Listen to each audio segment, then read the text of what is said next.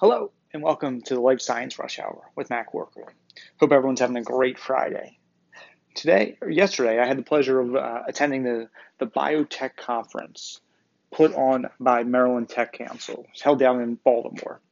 Um, Really interesting event. I don't know a lot about what's going on in the Maryland life science ecosystem. I, of course, know that um, the scene down in the kind of DC Carter of Gaithersburg, Rockville is a burgeoning scene. A lot of companies are coming out of that area. Um, Fair share of public companies. So there's a lot of growth there. It seems to me. I'm kind of from the 30,000 foot level, not really knowing what's going on the weeds. What I was unaware of what was going on in the rest of the state, if anything. So I got down there a little late, so I missed kind of the opening remarks by Maryland's Lieutenant Governor Rutherford. So would like to have kind of gotten an update there where they think they're going, from with the state. But hopefully next year I can get there, and maybe they'll have the governor for all I know. So a couple takeaways I took from this conference is and from the different sessions I went to. Um, the life science manufacturing is impressive down there in Maryland. From what they told me, again, I didn't fact check this, but from like a T cell and personalized medicine, personalized gene therapy, Maryland is a leading manufacturing state in that sector. Um, that was from the CCO of Paragon Bioservices, who is of course a big CMO. Um, of course, a lot of that technology and R&D is coming from other places such as Cambridge or San Francisco.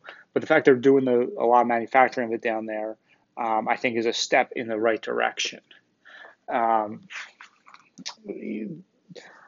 Another interesting thing I found is, as I kind of alluded to, what's the rest of the state doing outside of that Gaithersburg kind of area? Well, there was the fireside chat, um, and it included the three leaders of the leading universities in Baltimore proper. So it was the University of Maryland, Baltimore County, Johns Hopkins, and University of Maryland, Baltimore. I wasn't quite sure what the difference is between University of Maryland, Baltimore, and Baltimore County, but there is a difference. That's what I was told. Um, so those schools are doing a lot. Um, they're doing a lot of collaboration together. Uh, there's a tech park. There's incubator space. Um, of course, there's research being done within those universities and hospitals. So there's a lot of things going the right way for them. I would also probably say the cost of doing business is probably lower than the likes of Cambridge, New York, San Francisco. The space, they didn't really talk about that because that's always an issue. A lab space, hey, bench space, what's the availability of there? So they didn't really talk about that. But obviously the hospitals offer a lot of R&D that's already done. Um, the things I heard that are probably working against growing in that immediate area, and this is more conversations I had with participants throughout the conference, was the Baltimore itself is behind other cities in their growth and getting a critical mass there. Whether that's right or wrong, I'm not exactly sure, but it's kind of a recurring theme I heard that they got to get more people there and a willingness for people to want to live there. Now, when you hear the leaders of these universities, they all say people, their students, they want to stay there. I hope that's true because obviously without people and um, a willingness to stay there, it's going to be tough to succeed because you need the talent to stay. And people want to, especially younger people, they want to live where other young people are. They want things to do at night, on the weekends, etc. So I think that's going to be a challenge in the city itself. And that's kind of out of their control. But I think other things are certainly there. I go to events in New York a lot. they're trying to grow that space. They have, I think, problems that are going to be tougher, tougher to overcome. Their problems are almost the exact opposite. They've got people want to live in New York, but space is expensive. There's probably not the collaboration that we're seeing down in Baltimore. So they're kind of complete. If we could put those two together, it'd be perfect. I live in Philly, so maybe we could kind of find that. I'd like to think we're the happy medium. Um, they had some other great sessions as well um, that were different tracks. I didn't get to go to all of them. I would have liked to actually hit the one on blockchain, but time was precious, and you only have so many. Um, they one of the more interesting companies I heard from was Adaptive Phage Therapeutics. Really interesting story and of the company. So the company started. There was a couple from San Diego. Both were scientists. They went to the Middle East, Egypt, I believe. And the husband came down with something, called his doctor. They gave him antibiotics. It actually ended up being a gallstone, I believe. But the to do the procedure, the equipment was contaminated. They ultimately believe. So he got bacteria in him. Nothing, no antibiotics would kill it. It kept getting worse. They had to airlift him to Frankfurt, Germany. Eventually, from Frankfurt, he was transported back to San Diego. Went in a coma. Organ failure started, and phage is ultimately what saved his life. So this is basically a bacteria that eats other bacteria, is my understanding. And what this adaptive phage technology is trying to do is they're trying to be a replacement for the antibiotics, so the penicillins, etc. I think their first play is going and doing it is a last resort when all of these kind of against these superbugs. Another interesting point was that this technology and this phage technology bank, because it's a bank, it's a live, it's a live bacteria.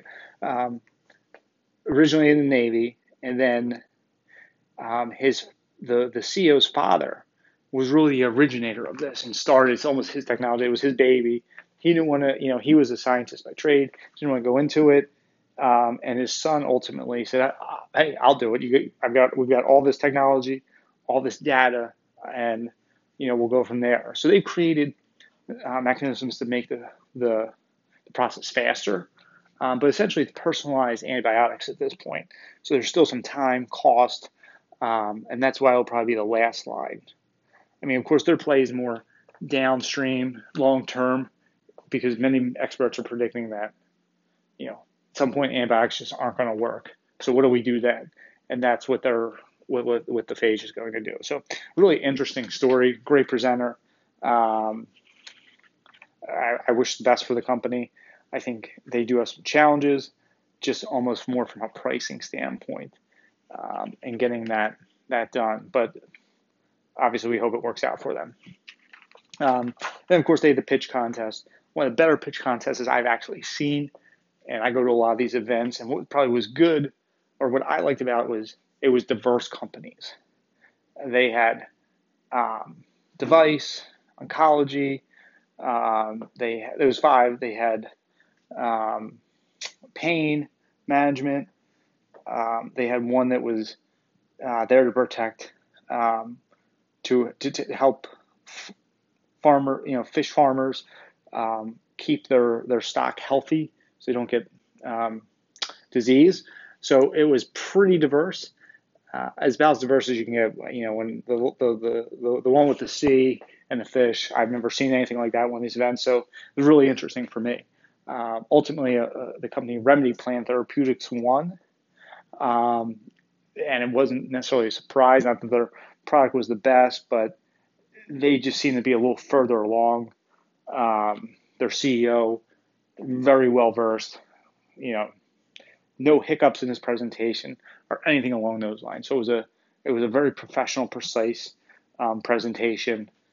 Clearly done it, like I said, plenty of times before. So, I'll be looking to see how this evolves, this ecosystem down there, as the years progress. It's something that, for me personally, really interests to see all these different cities and states trying to grow the space. I think they have a lot of good things going for them, and that would start with the universities. I think that's kind of the core. You need universities, and you need large pharma. Or some pharma already there, or biotech, a larger company where you can get entrepreneurs that they want to go out on their own.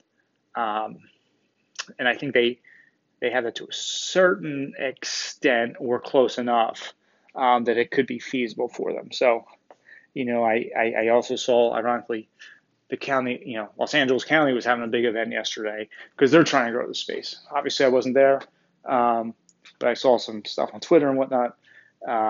Probably the same format as the event I was at. So we'll see how all these things can kind of work out for these different geographies, and not all of them can win. So time will tell. So I appreciate you listening on this fine Friday morning. If you want to reach out to me with suggestions for topics, feel free. You can reach me at Matt, M-A-T-T, at mattcork, mattcorc.com, on my blog, mattcork.com, and Twitter, MXC390. Hope everyone has a great weekend, and we'll talk to you soon. Take care.